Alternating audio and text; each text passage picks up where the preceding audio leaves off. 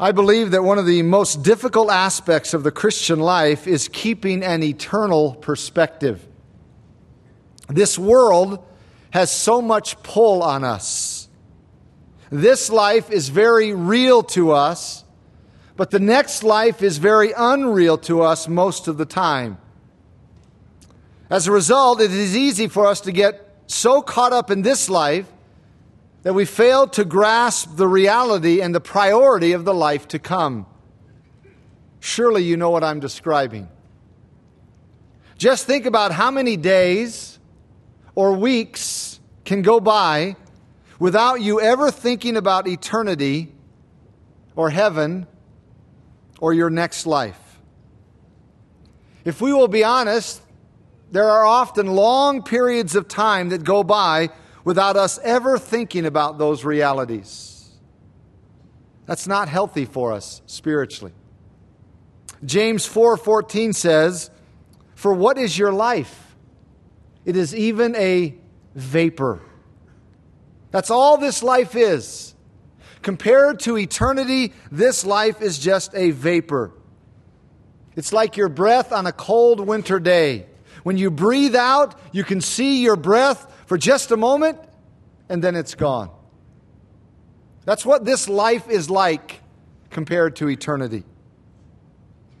We need to be reminded of that truth regularly to give us a proper perspective.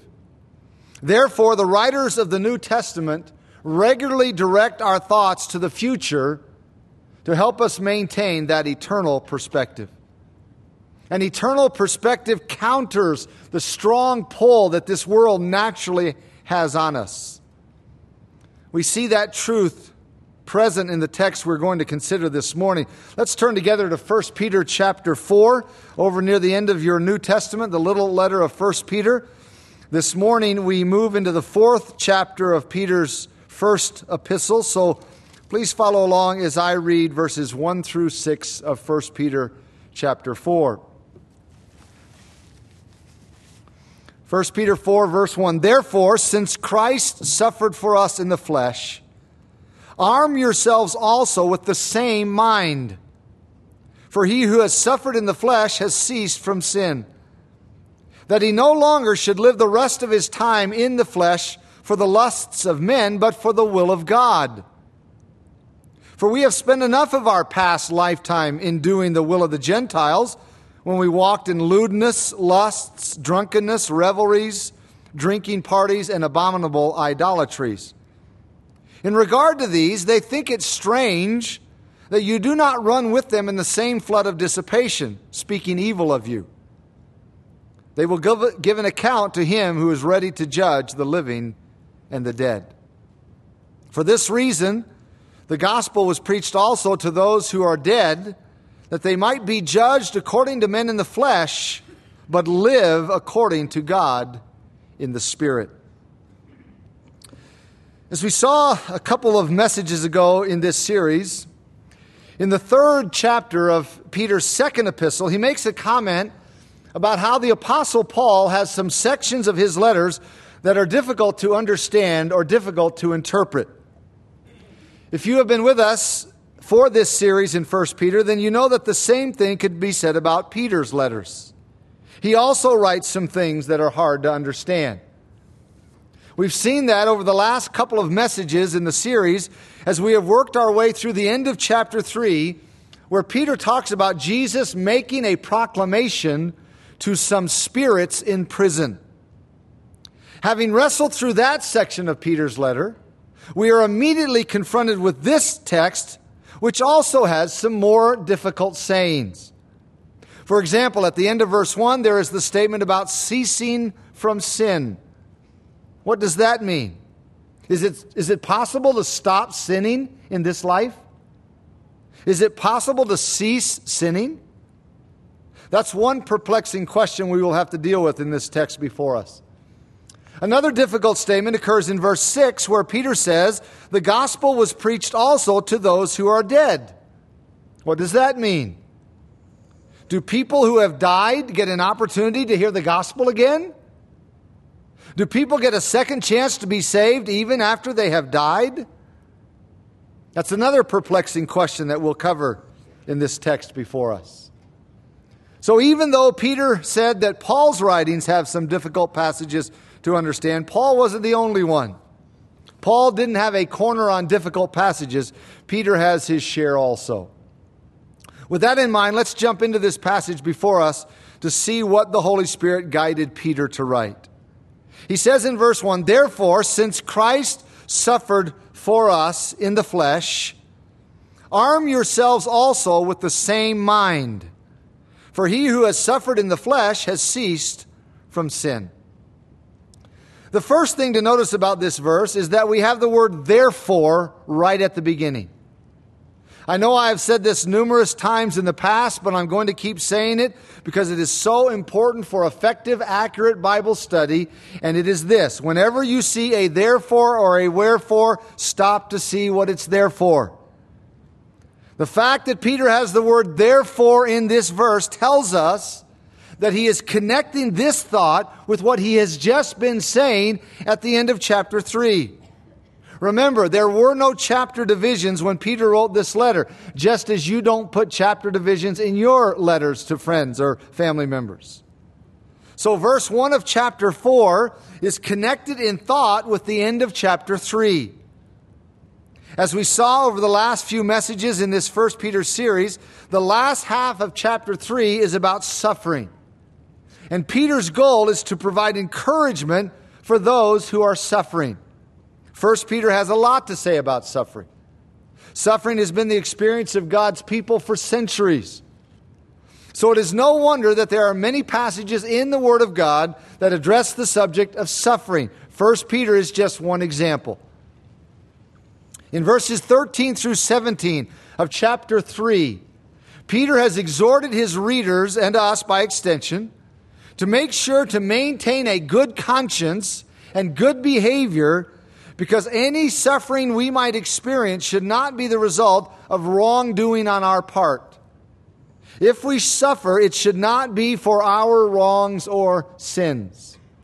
It should only be because of our devotion to Christ. That's basically what he says in verses 13 through 17 of chapter 3. Having given that exhortation in verses 13 through 17, Peter points to the example of our Lord Jesus Christ and what he accomplished. That is recorded in verses 18 through 22 of chapter 3. When Peter mentions the Lord Jesus in verse 18, it prompts him into a fascinating detour that can be very difficult to understand, because he talks about Jesus making a proclamation to spirits in prison, etc. And we unpacked all of that in a few messages back. However, remember, Peter's main purpose is to remind us that although we may suffer in this life, ultimately we will be victorious. Jesus suffered, the just for the unjust, and he was victorious. If we belong to him, we will be victorious. That's the central point of the final verses in chapter 3, but Peter brings in a lot of other issues along the way as he makes that central point. So let's not miss Peter's point. Peter says all of the things at the end of chapter 3, basically to remind us that although we may suffer in this life, ultimately we will be victorious. In fact, suffering can be the context for one's greatest triumph. The Lord Jesus is our example, Peter reminds us. He suffered severely. He suffered unjustly. But he was ultimately victorious. In the same way, those of us who are in him, those of us who belong to him, will also be victorious ultimately. So, Peter's point is, be faithful. Persevere. Endure. Don't give up. Don't quit. Don't throw in the towel. That's the message of the final verses in chapter 3. And we need to remember that, because that leads right into what Peter says here in verse 1 of chapter 4, which is why he has the word therefore.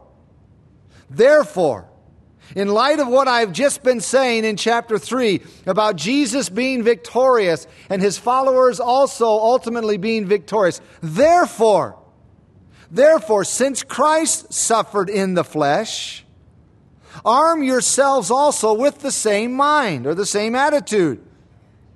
For he who has suffered in the flesh has ceased from sin.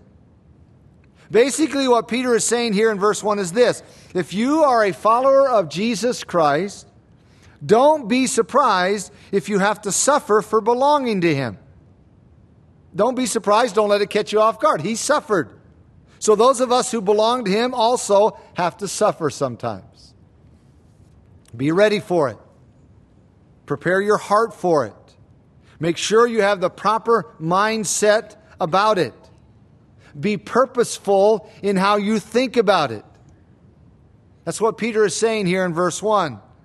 And when it comes to being purposeful in your thinking, don't forget, Peter reminds us, don't forget that suffering can have a purifying effect in the life of a child of God. How is that the case? What does Peter mean by that? Well, look at it this way.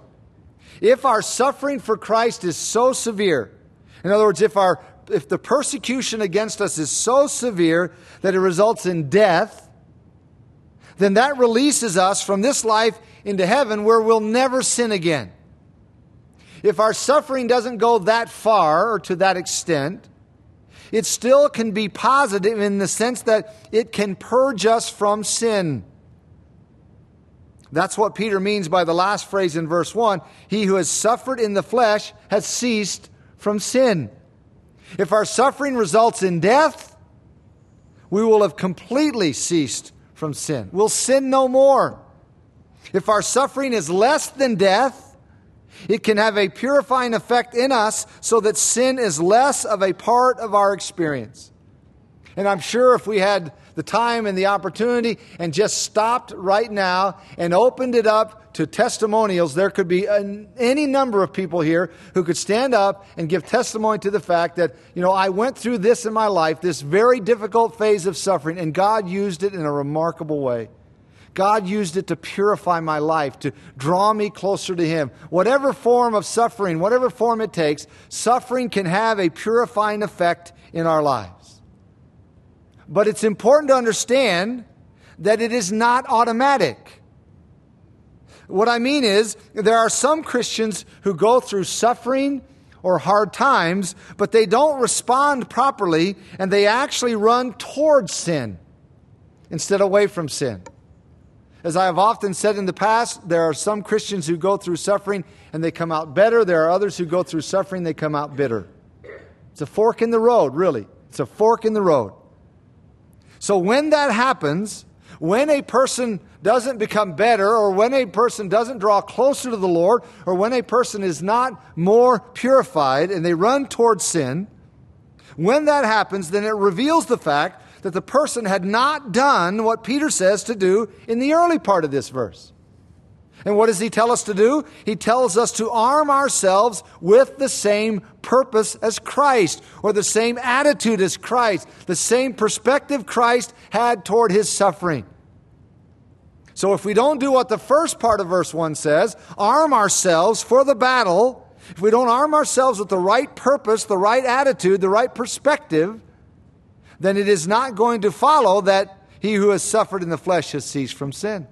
It's not going to have a purifying effect in your life. So Peter says, arm yourselves with the same mind. Peter's wording here reminds us, beloved, that we are in a war. Don't ever forget that.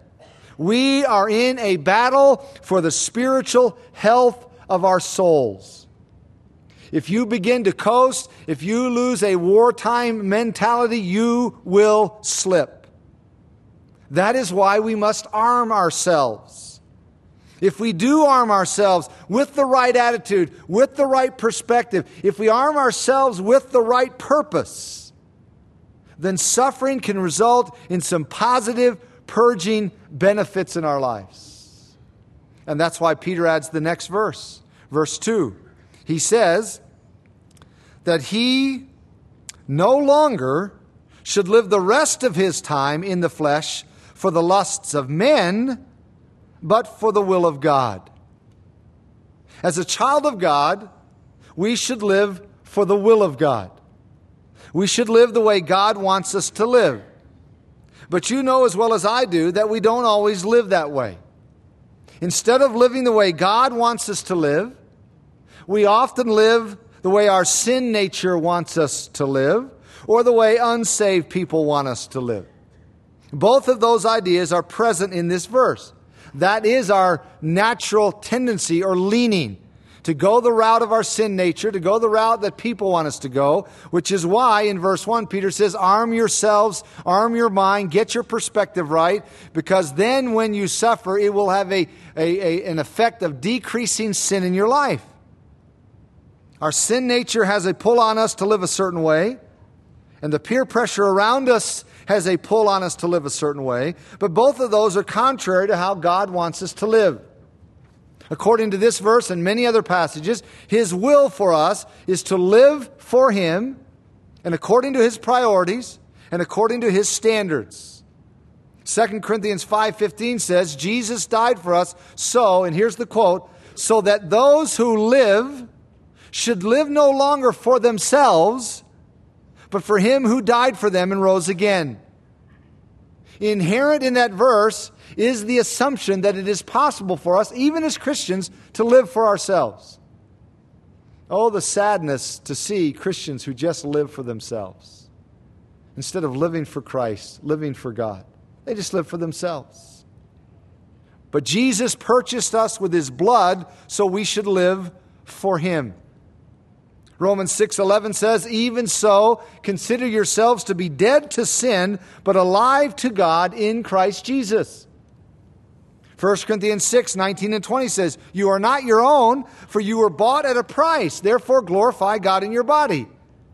You're not your own. You don't belong to yourself. You really don't have the right to say, I think I'll just live for myself. You and I really, as Christians, don't have that right. As believers in Jesus Christ, we ought to live to do the will of God. And Romans 12:2 says, God's will is good, pleasing, and perfect. 1 Thessalonians 4:3 says, God's will for us is our sanctification, or spiritual growth, spiritual development. Now, Peter understood all of this, which is why he says here in verse 2 that we should live the rest of our lives for the will of God. Once we come to Christ, we spend enough time living for self, living for sin, living for others. We should live the rest of our lives for the will of God. If we don't, we are living in a self-imposed or self-accepted bondage. Now think about this. Jesus died to give us freedom to live for Him, but when we live the way our sin nature wants us to live, or the way unsaved people want us to live, we are turning back to bondage. Beloved, do you understand or realize what a bondage it is to live contrary to your newness in Christ? That is really a bondage. Why do we do that? It is so freeing to live according to the will of God. It's not, I'm not saying it's easy, but it's freeing. It's not easy because, one of the reasons why, is because we have so many people around us who pull us the other way. Peter, he was a realist. He understood that. So he says in verse 3, for we have spent enough of our past lifetime in doing the will of the Gentiles, when we walked in lewdness, lusts, drunkenness, revelries, drinking parties, and abominable idolatries. When Peter uses the term Gentiles in this verse, he is referring to people who don't know God. He is not talking about distinction between Jew and Gentile. He's using the term the same way Paul used it in 1 Thessalonians 4:5, where he speaks about the Gentiles who do not know God. So Peter is referring to unbelievers here in this verse. And what he says here in verse 3 is that we have spent enough time doing what unbelievers do and what they want us to do in life. He mentions 6 specifics. The first word is lewdness or debauchery, which refers to unbridled sensuality. The second word is lusts, which refers to an extreme desire for what is forbidden by God, and forbidden by God for our own good. The third word is drunkenness, which needs no explanation. The fourth word is revelries or orgies. The fifth word is drinking parties, which means just what it says. The sixth word is abominable idolatries, which is often at the root of or the context of all these other things. Let me explain. When people refuse to believe in the true God, they often put an actual substitute in His place or a mental substitute in their minds that prompts them to live this way, or at least allows them to live this way in an attempt to somehow mitigate their conscience. It's interesting to note that three of these terms have sexual overtones, and two concern indulgence in alcohol. Does that describe our society or what? This is the way many people in our world live, and this is the way people in our culture are encouraged to live. Just look at the encouragement that comes from television and movies and even from advertisements. So much of life for unbelievers revolves around drinking parties. That's life. That's their social life. Most people in our society who drink alcohol do not drink it as a beverage. They don't, in other words, they don't have a glass of wine with their dinner or a beer with their pizza. Some do, but most don't. They drink alcohol as a recreation or as an event or as a drug or as an escape. It's not a beverage for most. And that often results in the other sinful activities that Peter mentions here in this verse. That, as you well know, I'm not telling you anything, that is the way many people live. And what Peter reminds us here is that they want us to live the same way. Again, I know I'm preaching to the choir when I say this. You live life. You live out there. You know, whether it's in school or work or in athletics, you know the people around you and how they want you to live. But Peter says here, whatever time we spent living that way was more than enough time. That's part of our past. And it needs to stay there as part of our past. However, sometimes it's difficult to keep our past in the past because people around us try to pull us right back into that same lifestyle. And that's why Peter adds verse 4. He says, in regard to these things, they think it's strange that you do not run with them in the same flood of dissipation, speaking evil of you. We often talk about the trap of peer pressure when it comes to teenagers. And we warn teenagers in junior high and high school and college to be careful. Don't be, pulled into peer pressure. Don't give into peer pressure. But beloved, don't be deceived into believing that teenagers are the only group of people to face peer pressure. We all face it in one way or another. It maybe takes a different form as we grow older in life, but we all face peer pressure.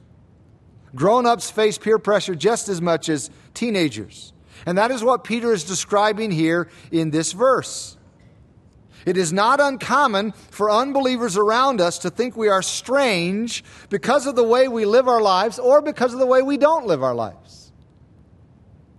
And it's not uncommon for some believers to malign us, or make fun of us, or speak evil of us for not participating with us. Maybe it's to our faces. A lot of times it's maybe behind our backs, little jokes, comments about being, prudish or being whatever. Now think about how ironic this is. Really. Think about how ironic this is. They think, Peter is reminding us, they think we are strange because we don't run headlong into a lifestyle of reckless living. As Warren Wiersbe described it, quote, they do not think it strange when people wreck their bodies, destroy their homes, and ruin their lives by running from one sin to another. But let a drunkard become sober or an immoral person pure, and the family thinks he has lost his mind, end quote. That is very common out there. That perspective, that attitude, it's really warped. Which is why Paul says in Philippians 2:15 that we live in the midst of a crooked and perverse generation. A crooked and twisted generation. But that's the world in which we live. And sometimes we feel the pressure to conform or go along with them just so as to keep from being maligned or hassled or ridiculed or made fun of or whatever it is. They make us feel like we have to answer to them for what we do or why we live the way we live. But the truth of the matter is that they will someday have to answer to God. And that's why Peter adds verse 5. He says, they will give an account to him who is ready to judge the living and the dead. Peter is saying here that all unbelievers are someday going to give an account to God. And when Peter says they are going to give an account to God, he doesn't merely mean that they will talk to God or talk with God about how they lived. He means they will be held accountable in judgment. They will be punished for how they lived. This is quite a contrast to how we as believers have been delivered from judgment. In John 5:24, Jesus gave this monumental promise. He said, most assuredly I say to you, he who hears my word and believes in him who sent me has everlasting life and shall not come into judgment, but has already passed from death into life. Don't miss what Jesus said there in that verse. He says that once we have believed, once we have trusted him, once we have turned to him, once we have received him, whatever phraseology or terminology you want to use, he says once that happens, we have already passed from death into life. It's a done deal. We'll never come into judgment. Now the Scripture does tell us that we will all stand, as Christians, we will stand before the Bema seat of Christ to have our lives evaluated for reward. But that's not the same thing as the kind of condemning judgment Jesus was speaking about in John 5:24. We will never face or come into that kind of judgment, but that is exactly what unbelievers will face. That's what Peter is saying here in verse 5. They may malign you, they may make fun of you, they may ridicule you, they may try to get you to come their way, but verse 5, they will give account to him who is ready to judge the living and the dead. We will never face that judgment, but that's exactly what unbelievers will face. Turn over to Revelation chapter 20 to see a description of it. The very last book of Scripture, the 20th chapter. This is the event to which Peter was referring there in his letter in 1 Peter chapter 4. Revelation chapter 20, verse 11. John says, then I saw a great white throne, and him who sat on it, from whose face the earth and the heaven fled away. In other words, they're trying to get away. They want to get away. They understand the implication of what's about to take place here. But there was found no place for them. There's nowhere to run, no place to hide, no way to get away. No place for them. Verse 12, and I saw the dead, small and great, standing before God, and the books were opened. And another book was opened, which is the book of life. And the dead were judged according to their works by the things which were written in the books. This is the resurrection of condemnation. You could call it that, the resurrection of condemnation. Jesus made it clear that every human being will someday be raised from the dead. Not just believers, every human being. In John 5:28 and 29, he said, do not marvel at this, for the hour is coming in which all who are in the graves will hear his voice and come forth, those who have done good to the resurrection of life, and those who have done evil to the resurrection of condemnation. So, this is the resurrection of condemnation.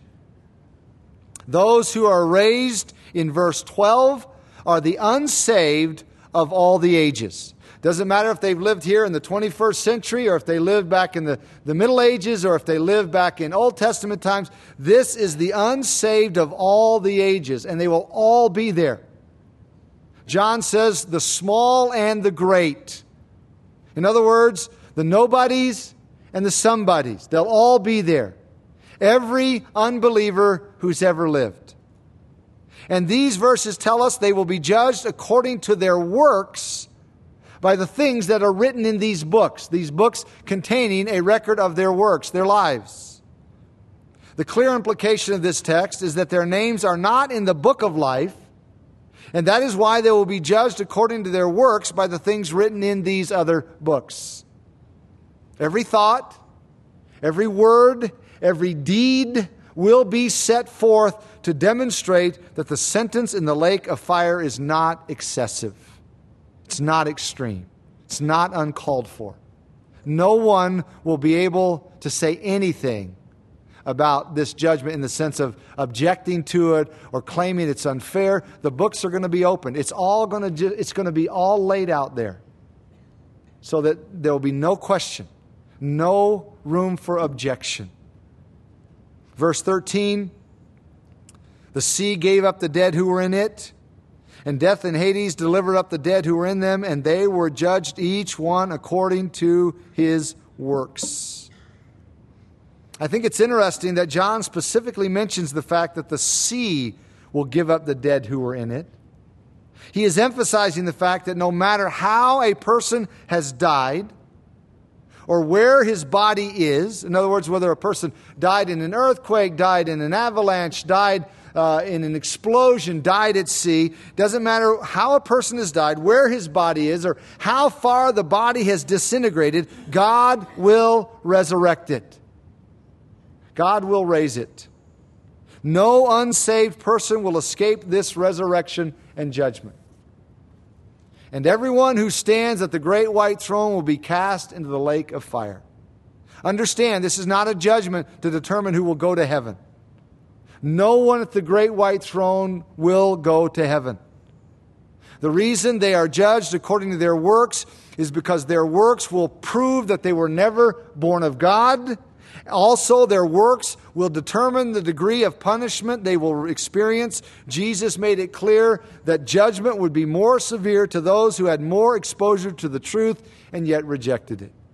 God is a righteous God, a righteous judge. He will judge each of these individuals according to his or her works.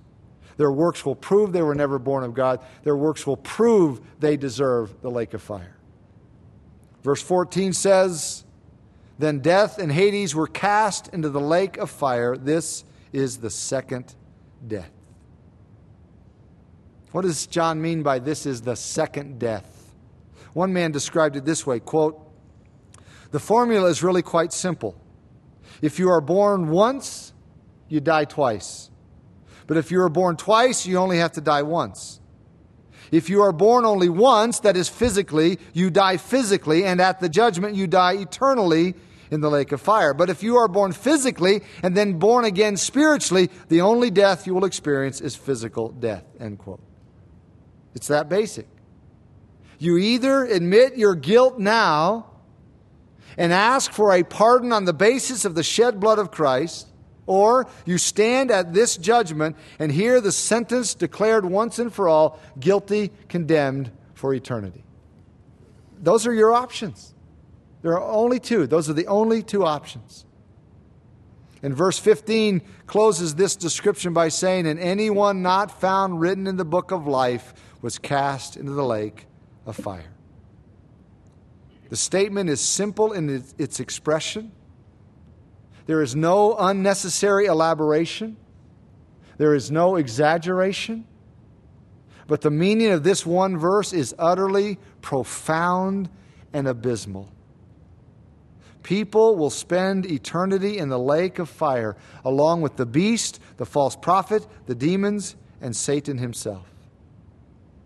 They will remain there in outer darkness, in torment, in unspeakable sorrow, in anger, in the lake of fire forever and ever and ever. It's impossible to comprehend. No other verse in the Bible is more horrifying than this brief verse. And anyone not found written in the book of life was cast into the lake of fire. The unsaved of all the ages will stand before God someday to give an account in judgment. And this is exactly what Peter is referring to in our text. Now let's go back there as we conclude. Back to 1 Peter chapter 4. So Peter says in verse 5, they will give an account to him who is ready to judge the living and the dead. And then verse 6, he closes this paragraph by saying, for this reason, because there is a judgment coming, because unbelievers will face this terrifying judgment, for this reason, the gospel was preached also to those who are dead, that they might be judged according to men in the flesh, but live according to God in the Spirit. Now, what is Peter saying here? At first glance, it sounds like Peter is saying the people are going to get a second chance to be saved after they are dead. But the passage we just looked at, as well as many others, makes it clear that there is no such thing as a second chance. Scripture is abundantly clear on that. So what is Peter saying? What is Peter saying here? The way the NIV translates this verse gives us a clue. The NIV says, for this reason, the gospel was preached even to those who are now dead. In other words, Peter is not talking about preaching the gospel to the dead. He is talking about preaching the gospel to people when they were alive but are now dead. And he has a specific group in mind. What group of dead people is he referring to in this verse? He has in mind believers who were considered unworthy to live by other people.